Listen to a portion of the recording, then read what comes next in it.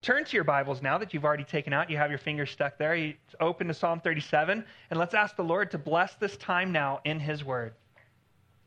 Heavenly Father, we come before you tonight, and Lord, we thank you so much that we have the privilege and the opportunity to gather as your body. Unbothered by anybody keeping us from doing it. We don't do it under the threat of anything. Lord, we have the freedom to come and do it. And so as we're here, Father God, we want to hear from you. We ask that you would speak to us from your word, that you would illuminate your word to us. And then, Father, that you would give us hearts that are willing and ready to accept your word, Father God.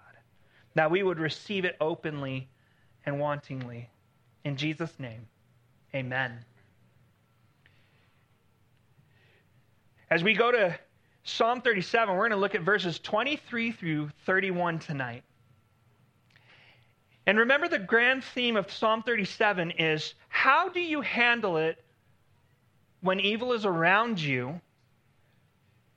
And though you live rightly, evil seems to win. Bad things seem to overtake us. How do you handle it? How do you continue on when you're living rightly, when you're being righteous, and it feels like everything comes against you and that you're being punished for that as opposed to being rewarded for it like we expect to be? And we've looked at it that we have to have eyes of faith to see what it is that God is actually doing. And then we've also seen that we have to be content in the Lord. If we find our contentment outside of the Lord, we will never be content. And tonight, what we're going to see is when you see everybody else triumphing in their bad choices and their wicked choices and their evil that they choose to do, you and me are called to continue walking rightly. There is no reason for us to stop living rightly. You see, water always takes the path of least resistance. Water fills any container that it's put in. It becomes that container. We're not called to be water. We're called to be salt and light. We are not to conform to whatever shape that we're put in. We're called to change the flavor of things around us. It's easy to walk down the road when there's no troubles and there's no danger, right? If you knew that this road was perfectly smooth, perfectly great, you'd walk down it no problem, no questions asked. You might even walk backwards. But what if there were pitfalls and potholes, and what if it was like Saul Kleinfeld? As you go down, you wouldn't walk backwards down that road, liable to trip. But here's the other thing. There's little growth on the path that is easy. There is little life on the path that is smooth. It's been said that any dead fish can float downstream. Only the live ones can turn around and swim against the current and against much resistance. That's what we're called to be. We are called to be the fish that swim against the stream, not just flow and go with it. It's not one of those things where, everybody else is doing it, so I might as well join in. Or I do everything right and everybody else does everything wrong and they're being rewarded, so I'm going to join them. Psalm 37, as we remember, it's written by David.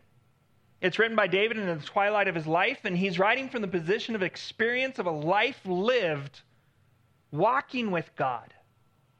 It's a difficult path to walk, and there's many challenges along the way. And I'm reminded, as I come to this passage and contemplate what David was writing, I'm reminded of what Jesus spoke of, that there's two paths. You know, it's just like there's two types of ways to go in the stream. You can go downstream where it's easy, or you can swim against the stream.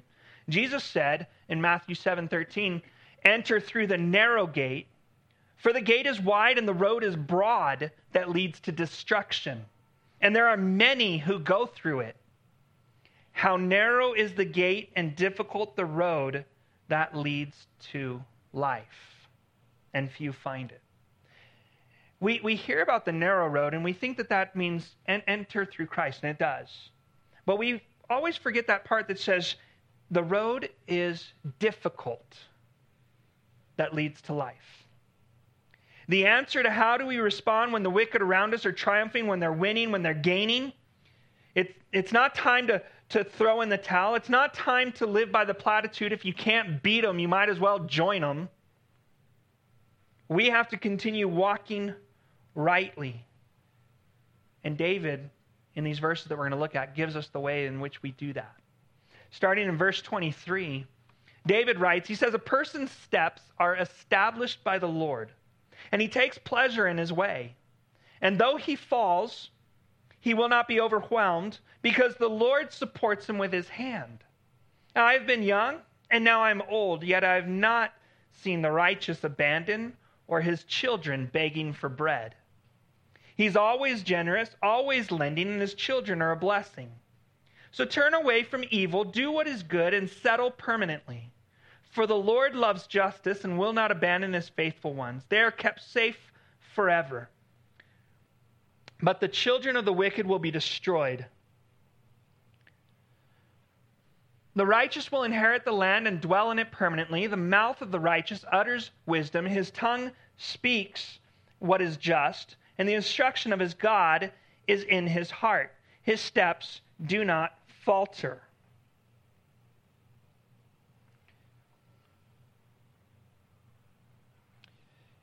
And so there's going to be three different areas that we're going to look at, and it's going to be about how do we continue walking rightly? What does that mean? What does that look like? Well, number one, to walk rightly requires right steps, and right steps are established by the Lord.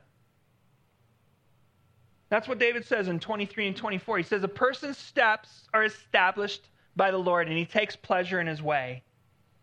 Though he falls, he will not be overwhelmed, because the Lord supports him with his hand. And so David is saying that a person's steps are established by the Lord. He's saying that it's not in here, but the original language isn't talking about every person's step. He's not saying every single person who ever lived, their steps are all established by the Lord, and therefore the wicked are just walking in the steps that God established for them. That's not what he's saying. There's other translations, and if you have the New King James or the King James Version, it probably says something along the lines of that a good man's steps are established by the Lord or ordered by the Lord. You see, their steps, the steps that God has established are the good man's steps. And their steps are ordered and founded. And walking rightly requires right steps, and right steps are established by the Lord. They're ordered and established by the Lord. That means the steps that are taken. That means how many steps are taken. And most importantly, when those steps are taken. And this is important, and I don't want us to miss this, because I almost did as I was studying this, and the Lord really brought it to my attention. But this indicates not only the forward progress in our life are ordered by the Lord, but also the stops in between the steps. You see, the stops or times of waiting, of times of inactivity or forced rest, as some of us find that the Lord has to do with us. Sometimes he has to force us to rest. Those are established by the Lord also. That's hard for us to understand. But let that linger in your mind a little bit, that your steps, when you take them, how many you take, and the pauses in between the steps are all ordered by the Lord. Allow the Lord to have that in your life. Now, it also goes on to say, David writes that he takes pleasure in his way, and I struggled with understanding that verse, right? He takes pleasure in his way, because there's two pronouns that are hard to tie to who they're referring to. I struggled to understand which he is he, and I'm not talking about how you have to choose your own pronouns these days. We don't do that. I'm wondering, is the Lord, who takes pleasure in the way of the ones whose steps he, the Lord, has established? Or is he the one whose steps are established by the Lord and takes pleasure in the Lord's way? And through much contemplation, through much aggravation, and through much prayer with the Lord, this is what he's told me. It's correct both ways. It reads correctly both ways. God takes pleasure in the way of the ones whose steps he's established, and the one whose steps are established by the Lord takes pleasure in the Lord's way. That was really eye-opening for me, to understand the Lord takes pleasure in the steps that I take, in the way that I'm walking. The Lord is pleased with the one who walks in his way, and the one who walks in the way of the Lord finds pleasure in his way. And David says that they find pleasure in his way, and I think it's because what happens next in verse 24. Though he falls, he will not be overwhelmed, because the Lord supports him with his hand. To be overwhelmed is to be hurled down or thrown down forcefully. And David knows that the way that the Lord has us walk in and the steps that he orders for us, they're not always easy. I'm going to repeat that. The steps that the Lord has ordered for you, they're not always easy. In fact, a lot of times they're difficult. Remember, Jesus said, difficult is the way.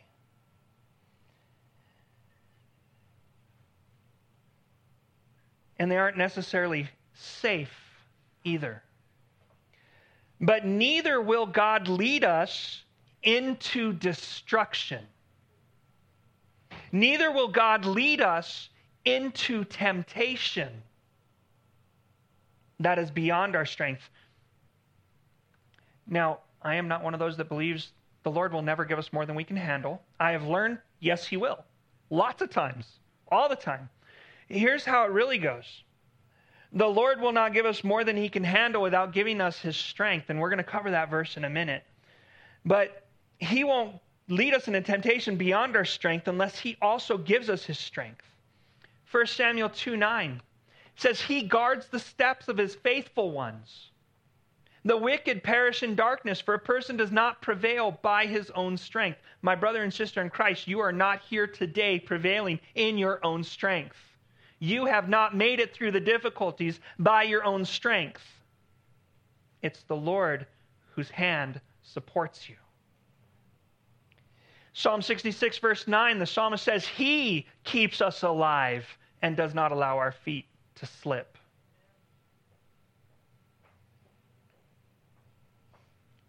Now that verse that we all need to have in our heart to know that God does give us more than we can handle, but he gives us his grace to handle it.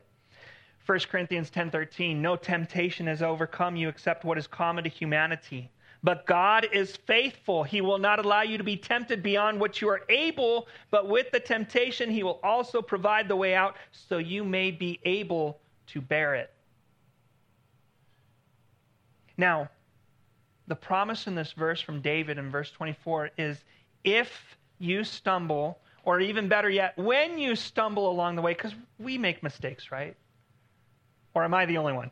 In life, we make mistakes, right? The Lord leads us one way, we say, I know which way I'm going to go, Lord, I got this. And then we take a step and we trip over a tree root that just was right there and we didn't see it. Maybe you're struggling with obedience. Maybe you're struggling to take those steps of faith. God will not cast you off or cast you out or kick you to the curb because you struggle. When we fall and slip on the Lord's path, he picks us up with his own hand. And I love the picture that happens in the Gospels. And God, I love Peter because he reminds me of me. He's very brash. He's very straightforward with it. And he's like, okay, let's go. And then he gets himself into a sticky mess. In chapter 14 in Matthew, verse 28, remember the disciples are out on the boat and they're just fighting against this crazy storm. And Then all of a sudden they see somebody walking on the water. And they're like, who's that walking out on the water? And they go, oh, it's the Lord. And so Peter goes, Lord, if it's you, command me to come to you on the water. And Jesus said, come. And so climbing out of the boat, Peter started walking on water. And he went toward Jesus. And you're like, oh, Peter, wow, look at that faith. Look at those steps he took. Those steps are ordered by the Lord, by the way. He commanded, he said, here, come. And he was able to get out and walk on water. And he started walking on water, and he was going in the path that the Lord had laid out for him. And it says, when he saw the strength of the wind, he was afraid and beginning to sink. You see, he started to stumble. He started to slip and fall. Being weak in faith, he said, Lord, save me. And look at what happened. Jesus didn't say, oh, save yourself. He reached out his hand, caught hold of him in his hand, and he said, you have little faith, why did you doubt? We read this as a rebuke from Jesus. It's not a rebuke, it's an encouragement. What a strong hand. He lifted Peter. Peter was no weakling. He was a strong fisherman guy. He's your blue-collar worker. Sinking in the water, and Jesus grabbed him with one hand and lifted him out, because that is the strength that he has to hold us from slipping and falling. This is the strength of Jesus' hand. He says, I give them eternal life, and they will never perish. No one will snatch them out of my hand. And then he says, my Father who's given them to me is greater than all, and no one is able to snatch them out of the Father's hand. So you are doubly safe. You are in the hand of Jesus, and you are in the hand of the Father, and no one can snatch you out of either hand. That is the strength of the hand that holds you. And Psalm 145:14 says, the Lord helps all who fall. He raises up all who are oppressed.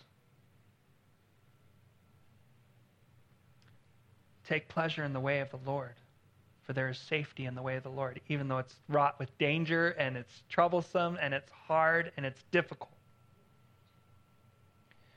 So the steps are ordered by the Lord, but the steps are marked by generous and good works. David writes, he says, I've been young and now I'm old, yet I've not seen the righteous abandoned or his children begging for bread. He is always generous, always lending, and his children are a blessing. He says, turn away from evil, do what is good, and settle permanently. For the Lord loves justice and will not abandon his faithful ones. They're kept safe forever, but the children of the wicked will be destroyed. The righteous will inherit the land and dwell in it permanently. So David remarks about how the steps of one walking rightly, they're marked with generosity and good works. David is speaking about his entire life experience. He says, when I was old, all the way until now that I'm old. He says, I've never seen the righteous abandoned. Maybe your translation uses another word, forsaken. And maybe that brings up a memory of a verse in which it says that he will never leave you, never forsake you. David is saying, I have never seen the righteous forsaken. And he also says, I've never seen his. And I don't know, again, this pronoun, it's just like out there in the wind. I don't know if he's talking about the righteous man, his children, or God's children. But I see it can fit either way. There is no righteous man among us who would ever allow his children to beg for bread without doing something to fill it. God is the same way. He will not allow his children to beg for bread without providing for them. Now, David was aware of a time in which there was a dreadful famine across the land. There's a book that talks about the return from the land of Moab after the famine was over. That book is called Ruth. When they returned after several disastrous years after they had fled to Moab, they found that the people of Bethlehem had been graciously and miraculously provided for. Psalm 145:15. Remember, we looked at Psalm 145:14, and now 15, the next one says, all eyes look to you, and you give them their food at the proper time. Our God is wonderful. This is the same one who took Israel out into the desert 40 years. Manna fell from heaven. This is the same one Jesus said that there are 2 sparrows flying and that they neither gather or anything. And if one of them falls from the sky, the Lord doesn't, he knows about it. And he says, aren't you worth more than they? And the food, they don't have to toil or anything like that. The Lord provides for them. Won't he do the same for you who's worth more than they are? Proverbs says the Lord will not let the righteous go hungry, but he will deny the wicked what they crave. Now, someone may object, and someone may come up and they might say, you know what? I know of instances where these things have actually happened. And I have 2 answers for someone who would respond in that way. First, David may have been talking about that he never knew of a righteous man to be finally forsaken. They may have gone through periods of seemingly forsakenness, but ultimately saved by God. The second is he might be stating a general principle. And here's the thing. There's a possibility of isolated exceptions that happen throughout. But Scripture often makes sweeping statements that describe normal outworking of spiritual laws. And there might be exceptions, and they don't disprove the general principles. We read of the miraculous times.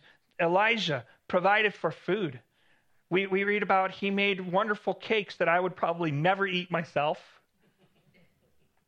They were called dung cakes. So I wouldn't eat those. We read about the time in which he was fed by crows. We read about where he was at the widow's house and she only had enough bread and she was going to make it for her son, and then they were going to eat and just die. And he said, make me a cake first, and I promise you'll never run out. I don't know if I'd have the faith that she did, but she made him the cake first. And then she had enough to make more, and they didn't go hungry. God provides for the righteous.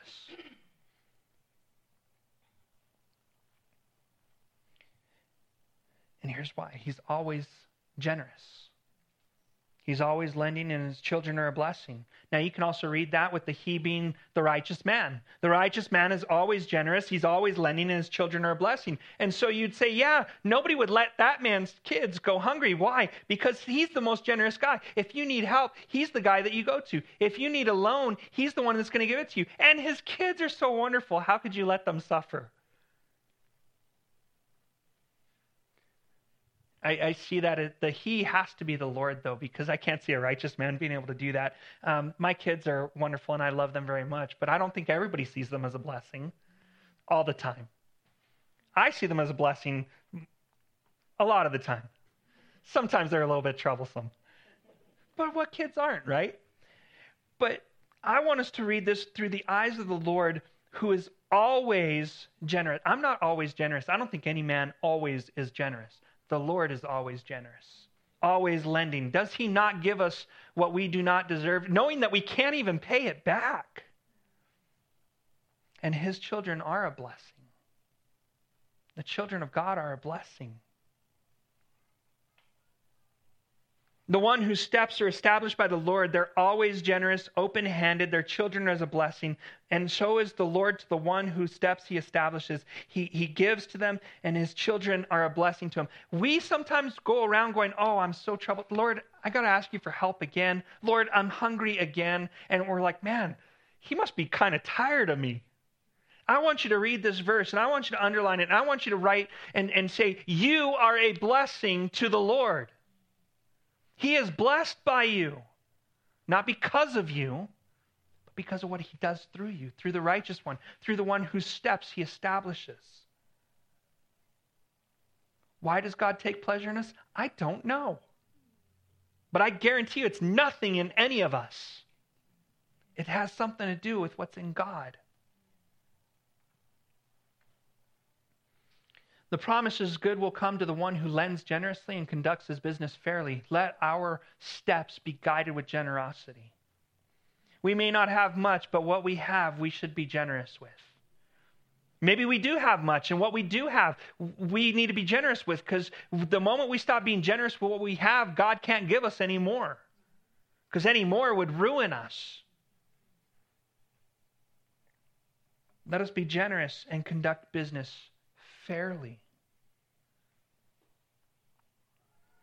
That means we're not looking to get over on somebody when we make a business deal. And that means we're not trying to cut corners in order to make a greater profit. We're not trying to fabricate some stuff in our taxes as we file them so that we get a better refund and whatnot and all those things, right? Those are the steps of the righteous. Those are the steps in which we walk rightly. He distributes freely to the poor. His righteousness endures forever, and his horn will be exalted in honor.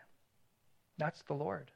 He gives to the poor freely, and his righteousness will endure forever. And if we walk in his path, you know what he's promised us?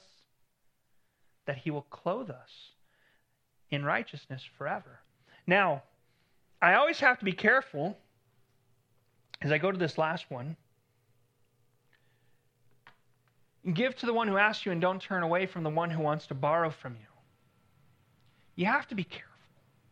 I don't think God is telling us to just give to whoever asks of us without regards to, like, you don't want to loan money to a drug addict, right? I think we need to be wise. We need to be discerning of genuine, true need. Not that we make everybody fill out a paperwork to prove that they need it, but we kind of get an idea. We know who's coming to us with bad intention for what they're going to use, and we know those who could really use it, and we shouldn't withhold from those who could really use it. I remember reading this recounting. There was this family. He was a pastor, and here's what he did. He had a chicken farm, right? He had a chicken farm, and so he would always get eggs, and he would take the eggs, and he would sell them, and he would sell them for $1 for a dozen. This was this was a lot of money, but it was back when they would have been like 30, 40 cents a dozen, and he was selling them for $1, and people were like, man, that's really... And there was this one needy family that wanted the eggs, and they said, can't you just give us a break? I mean, come on, you're the pastor. And he thought, it's got to be for $1. Well, come to find out, the money that he made from selling the eggs, he donated to an orphanage to help support them. And so we have to be mindful of where the money is going. And we have to be generous in that, but we can't be generous to everything, right? But let our hearts be marked with generosity. Don't turn away from the one who wants to borrow from you without hearing them out. Generosity is one way to shine within a dark world, because the world says, look out only for yourself. You got to take care of yourself because no one's going to take care of you. If you give away all your money, well, that's your fault. Now you're done for. And it's like, no, let's be a bright light in a dark world, in a world which gives hope to nobody else. Let us be the ones, hey, if a little bit of money, if what I have and what I can help you with gives you hope, let me be that. Let me be that working of Christ in that.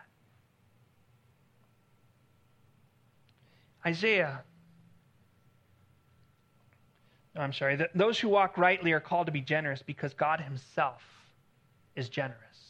Has he not been generous with us? It says that he has given us his only son. How then should he withhold any other good thing from us?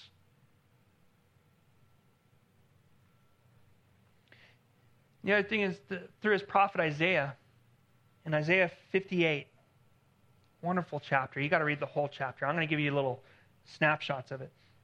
It says, isn't this the fast that I choose? To break the chains of wickedness, untie the ropes of the yoke, to set the oppressed free and tear off every yoke? Is it not to share your bread with the hungry, to bring the poor and homeless into your house, to clothe the naked when you see him, and not ignore your own flesh and blood? Because then your light will appear like the dawn, and your recovery will come quickly. Your righteousness will go before you, and the Lord's glory will be your rear guard. At that time, when you call, the Lord will answer. When you cry out, he will say, here I am. If you get rid of the yoke among you, the finger pointing, the malicious speaking. And then he says, and if you offer yourself to the hungry and satisfy the afflicted one, then your light will shine in the darkness, and your night will be like noonday. When we are walking in this world and we see wicked triumphing and we feel like good is losing, we need to be that light in the darkness. The one who's walking rightly and whose steps are ordered by the Lord, not only marked by generosity, but we're also marked by good works. And it's not talking about some good works here and some good works there. And, oh, you remember that one time that I did this really great thing? And you always point back to that one thing that you did? No. This is talking about a lifestyle of good works. Your life should be seasoned with good works, so that people aren't surprised. Oh, did you see what he did? Can you imagine? Like, him. They should be like, oh yeah, totally expect it out of them. We expect that out of them. That's who they are. Because they follow God. Because their steps are ordered by the Lord. David writes that in order to do the good works, one has to first turn away from evil. You can't do good works while you're still walking down the path of evil. You can't. David is saying you have to turn from evil. Get off the path of evil. Turn aside. Leave that path of evil and instead do what is good. Do that which is moral. Do that which is admirable. And it's interesting to note here that in order to leave the path of evil completely, one must do what is good. You can't leave the path of evil and refuse to do good, because you'll still be on that path of evil. James 4:17 says, so it is sin to know the good and yet not do it. So to leave the path of evil, we have to choose to do good.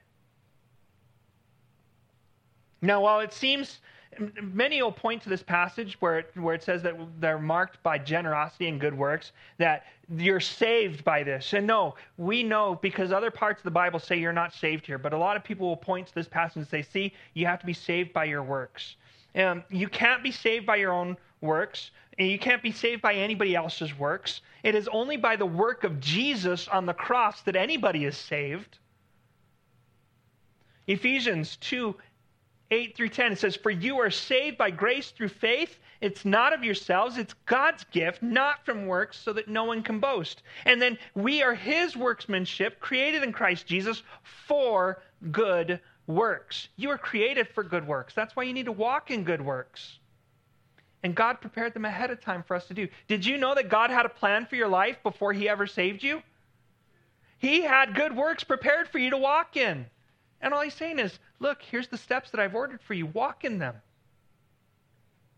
Titus 3:5, it says, he saved us not by works of righteousness that we've done. He saved us according to his mercy, through the washing of regeneration and renewal by the Holy Spirit. When you gave your life to Christ, he gave you the Holy Spirit. You were born again, born from above, indwelt by the Holy Spirit, given new life. Saved by faith, not works. But we have to remember the other side that's written. Faith without works is dead. James said, what good is it, my brothers and sisters, if someone claims to have faith but does not have works? Can such faith save him? If a brother or sister without clothes and lacks food daily, and one of you says, go in peace, stay warm, be filled, but you don't give them what the body needs, what good is it? He continues on, he says, in the same way, faith, if it does not have works, is dead by itself. But someone will say, you have faith and I have works. James says, show me your faith without works.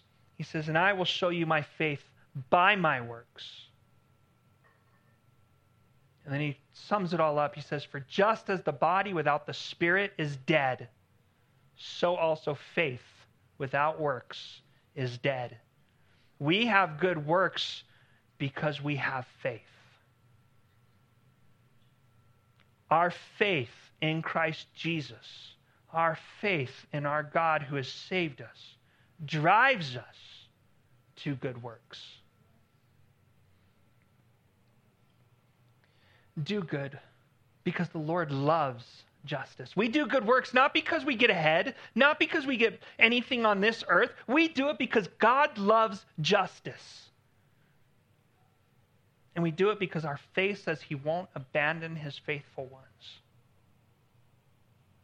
The believer is secure in the Lord, not because of the good works, but because we're his children and because we're a blessing to him.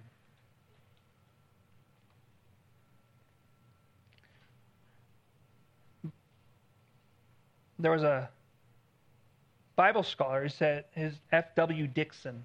He says, if you lack assurance, there's only one way to gain or regain it. Take the word of God. Take it and believe it. God says you're his, that you are safe and absolutely secure, and that he will never let you go. Take a large dose of that. I tell people all the time, you have to choose to believe the truth. If you choose to not believe the truth, you're choosing to believe a lie. And we know that God does not lie. And so what God says is truth. We have to choose to believe his truth.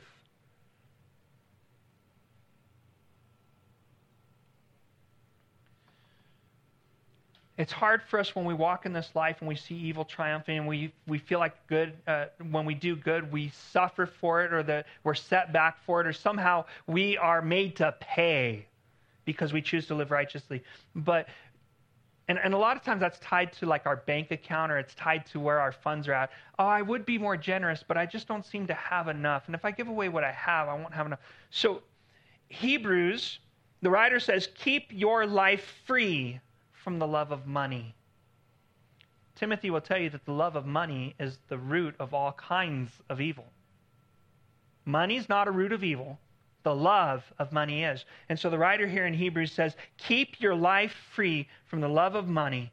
Be satisfied with what you have.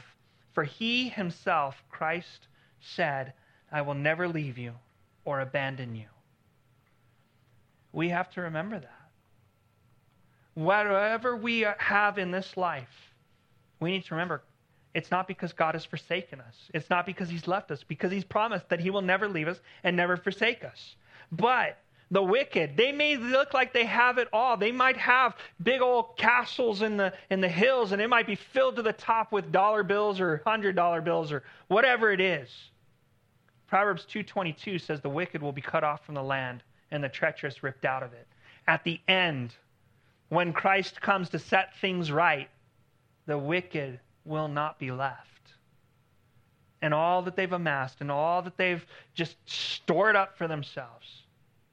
As God said to the farmer who said, hey, my barns are filled. What am I going to do with all? I know. Let's build bigger barns so I can store more for myself. And he says, you fool, tonight your soul is required of you. Now whose is this going to be? Let us not have the love of money, but let us be reminded that he will never leave us, never forsake us. Your steps are ordered by the Lord. They're marked by good works and generosity, but they're built in instruction and they're sure steps. Verse 30 and 31, it says, the mouth of the righteous utters wisdom. His tongue speaks what is just. The instruction of his God is in his heart, and his steps do not falter. So David brings us full circle in that right steps are established by the Lord, and those right steps, they're built upon instruction. His instruction. The mouth of the righteous, it utters wisdom, and the tongue speaks what is just. The mouth is just full of wisdom. It's brimming with wisdom. What he speaks is sound. It's just. It's not something where you're like, wow, that guy's speaking out of both sides of his mouth. Or it's not crooked. It's not deceitful. Matthew 12:34, Jesus told the Pharisees this. He says, you brood of vipers, how can you speak good things when you're evil? He says, because the mouth speaks from the overflow of the heart.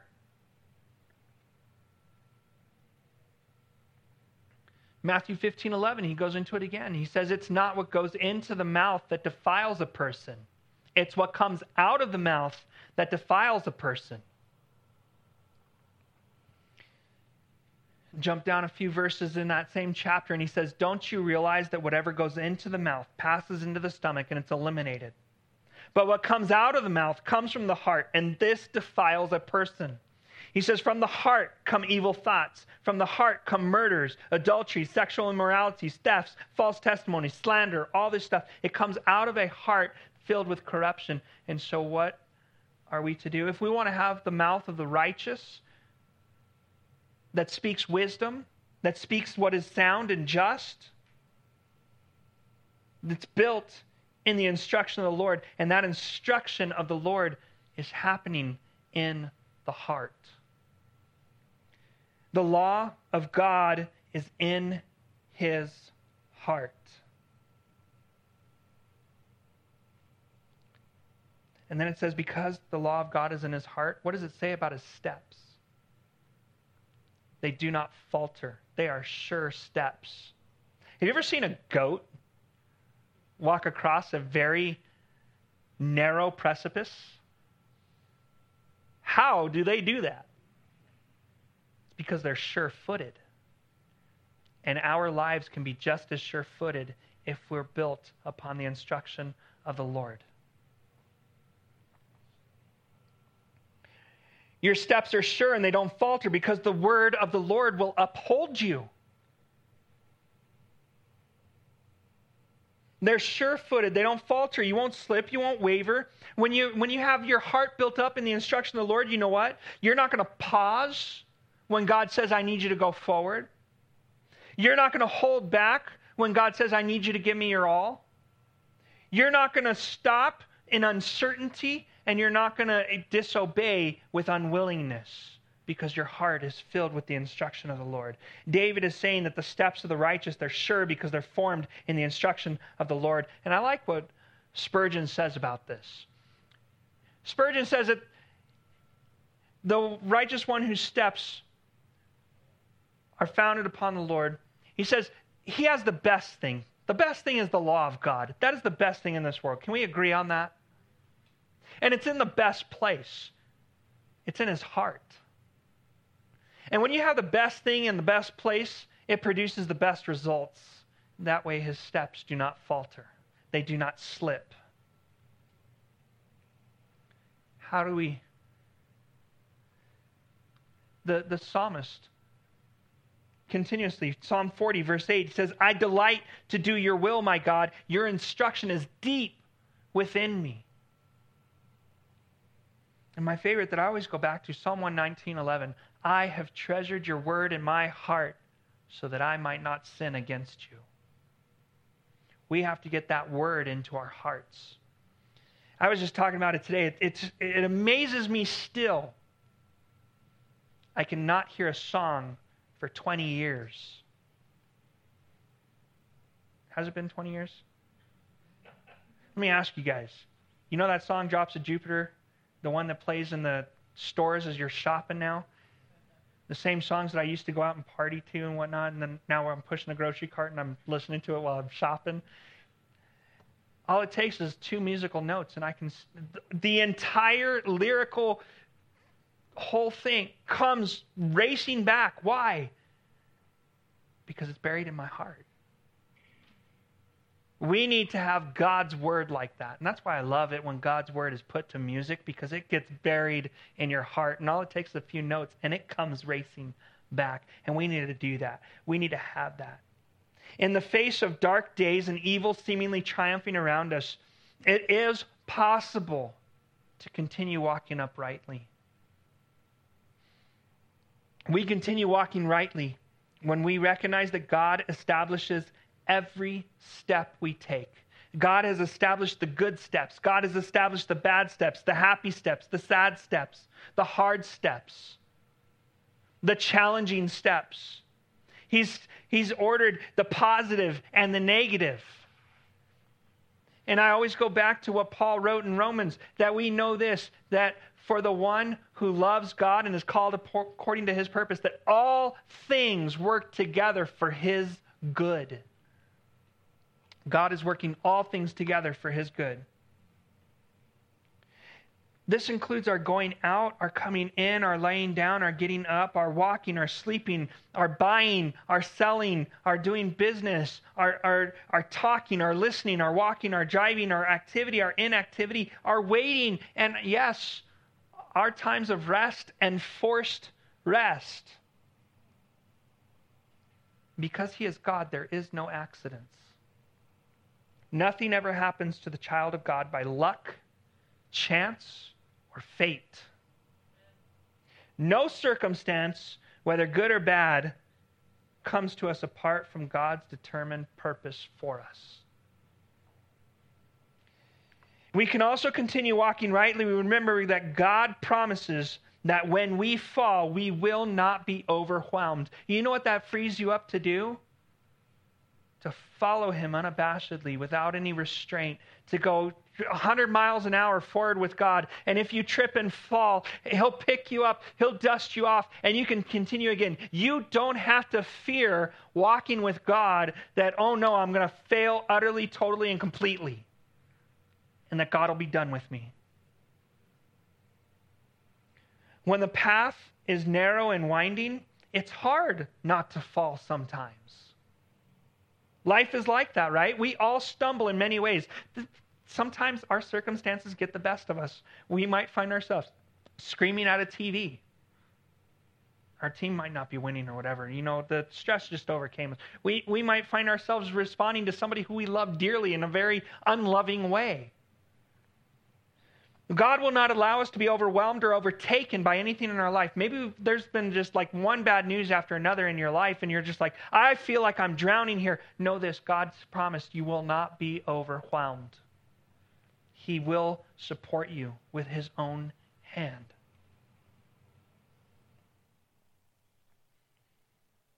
Nothing can happen that will utterly destroy us, and nothing will happen that will sever your relationship with the Lord. Paul said that there is nothing that can ever separate us from the love of God. The reason is clear. It's because he upholds us with his mighty hand. I think of a father walking along with his son.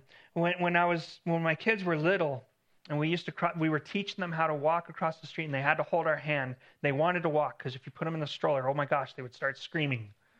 So they had to walk, and then you had to walk extra slow with them. There's two ways that a father and son might hold hands.